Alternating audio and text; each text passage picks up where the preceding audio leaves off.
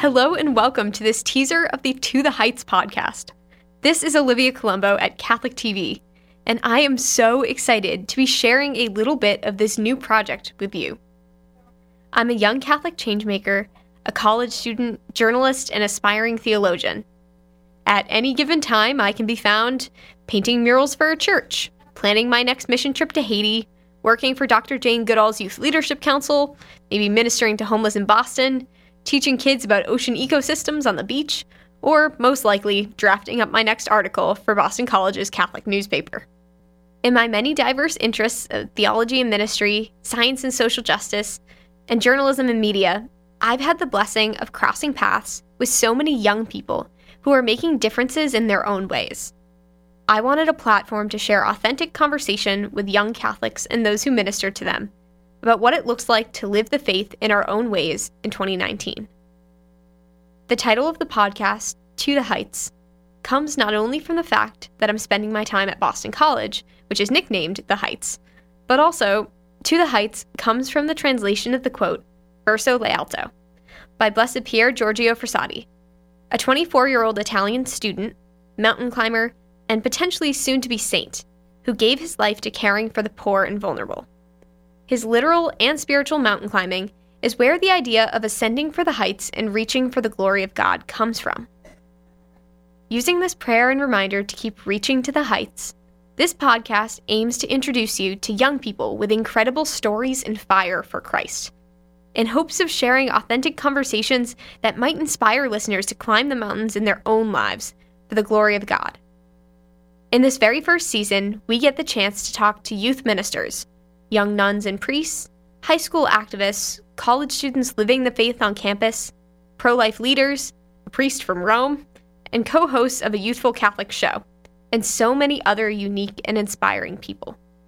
Here is a little sneak peek of the stories of reaching to the heights that we have in store.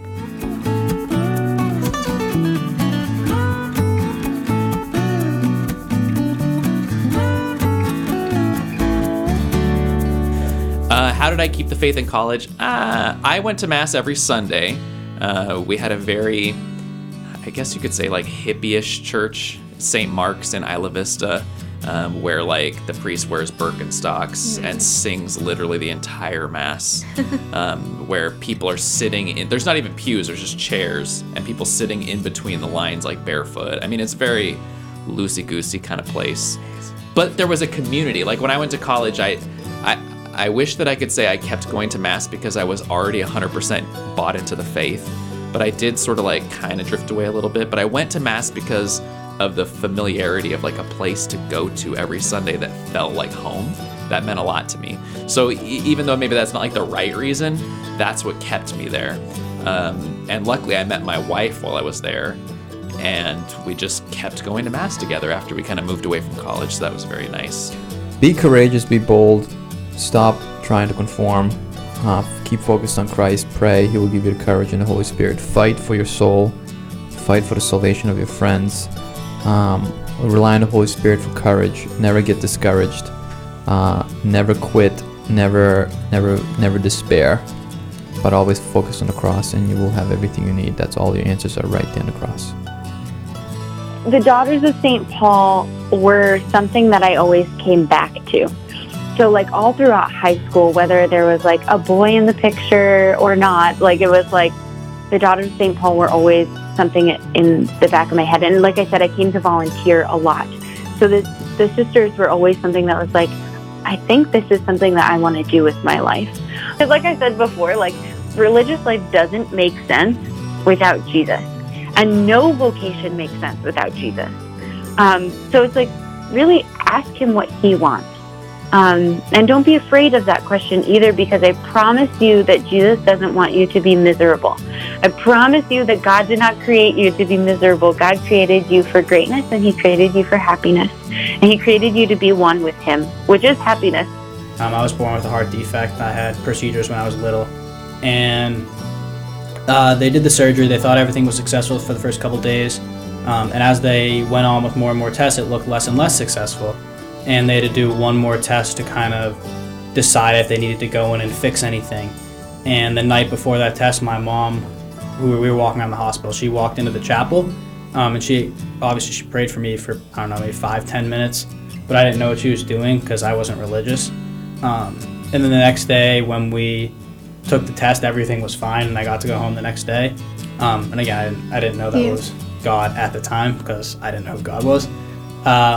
But the moment I first found God for myself was, I think it was either the winter of my freshman year or the winter of my sophomore year. I'm a big college football fan. Derrick Henry's one of my favorite players. I'm an Alabama fan. And in his speech after he won the Heisman Trophy, he said something to the effect of never being afraid to pray to God. He'll always hear your cry. So that night I prayed for the first time, and I felt something. And as the weeks went on, I made the decision to join the RCIA program, and in April 2017 got my sacraments of initiation. I started doing tobacco control work around the same time that I dove really deep into my faith, and I think that my prayer life has supported me as an activist in ways that essentially I don't know if I could do the activism that I do if I didn't have my faith. I learned that the Holy Spirit is always going to push me to do things that I don't want to do. Like going to confession scares me a lot, and I cry beforehand every single time, but it is a beautiful sacrament that is life-saving, as we all know. And public speaking terrifies me to no end, but there's messages that need to get across, and somebody has to say them. So, there are things that you don't want to do that you need to do, and I think that the Holy Spirit is always going to push me to do those things. After practice, we were just shooting around and having fun, and I don't know how the conversation started, but we just started talking about our faiths, and Mr. Klein was like, I never knew you guys were so faithful, and we just kept talking. We talked about, Gabriel and I talked to him about Resurrection Parish and the Amazing Life Team program there, and we came to the conclusion hey, why can't we do that for BC High? I think the coolest part of Israel for me was just I had the opportunity and the blessing to go when I was in high school. So when that opportunity came full circle and I was bringing high schoolers, that was really cool. It was a different experience for me this time around because it was very much, I guess the coolest thing that I do in my job, in general, is I try to set up encounters with God, encounters with the Lord for the teens and for those, we have confirmation also a part of our programs, those in confirmation. And I just like to set it up and then get out of the way, step back and let the Lord work. I feel like we've all experienced maybe a retreat high when we were in high school or something where you ride the wave for a little bit and then reality hits you in the face and you're like, oh, what the heck, Lord, But this is just man, it's radical. And I think a lot of it has to do with just how much we pray when we're on mission trips. I mean, even if a kid comes in to the trip and he was like, I just wanted to be a good person and help someone, they can't help but be radically changed and radically encounter the Lord. And what I find is they come back and they're just hungry for that. So then they start coming to our Thursday holy hours, and all of a sudden going to Life Night isn't something their parents are forcing them to do. They'll come to Tuesday night rosary, they're all in. Catholics can disagree about plenty of things within the church, and both sides of that disagreement are actually still within the playground of Catholic teaching, so that we can disagree on various things and still go to Mass together and still not call each other heretic and still be Christian brothers and sisters. So I started volunteering at the Pregnancy Center the summer, that summer, so I was 15, and that just changed my whole perspective of what I wanted to do with my life. Going into that summer, I wanted to be an aeronautical engineer. I wanted to work for NASA. I had just won a state scholarship. I was the only student representing the state of West Virginia at the National Space Camp for high school students. So I had plans of what I wanted to do, and then everything just changed. I learned about really what was happening, the atrocity of abortion, how it was happening every single day, and yet no one was talking about and I knew I couldn't be quiet about this. I was called to talk about abortion, and so that's kind of changed my whole perspective, my life plan, what I thought I was where I was going in my life. And so I spent that summer counseling women.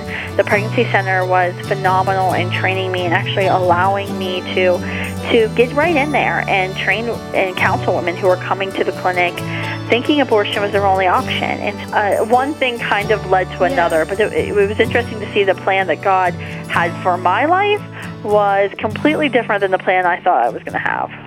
There's no such thing as a bad day. I don't believe in such things. I think bad days are something that we make up in our heads, because I think bad days is a result of a lack of gratitude, right?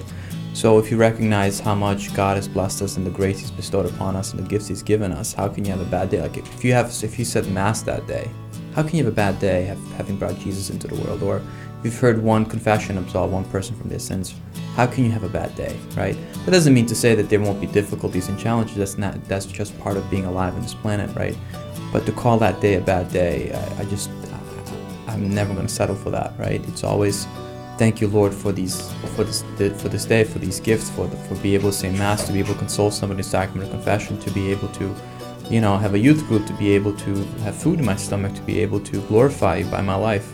So I think the priesthood has really instilled in me a deeper sense of gratitude, which has intensified a sense of joy for life and a sense of purpose and a sense of meaning, right? And so it starts with gratitude. I think that's the antidote to a lot of our ailments in our life. It may sound cliche, it may sound something, I've heard that before, but stop to think about it. I think the most joyful people in the world are the ones who are grateful, because they recognize what has been given to them as gifts from God. And when you recognize that grace and those gifts, there's nothing but to be grateful and joyful and have purpose and meaning to your lives.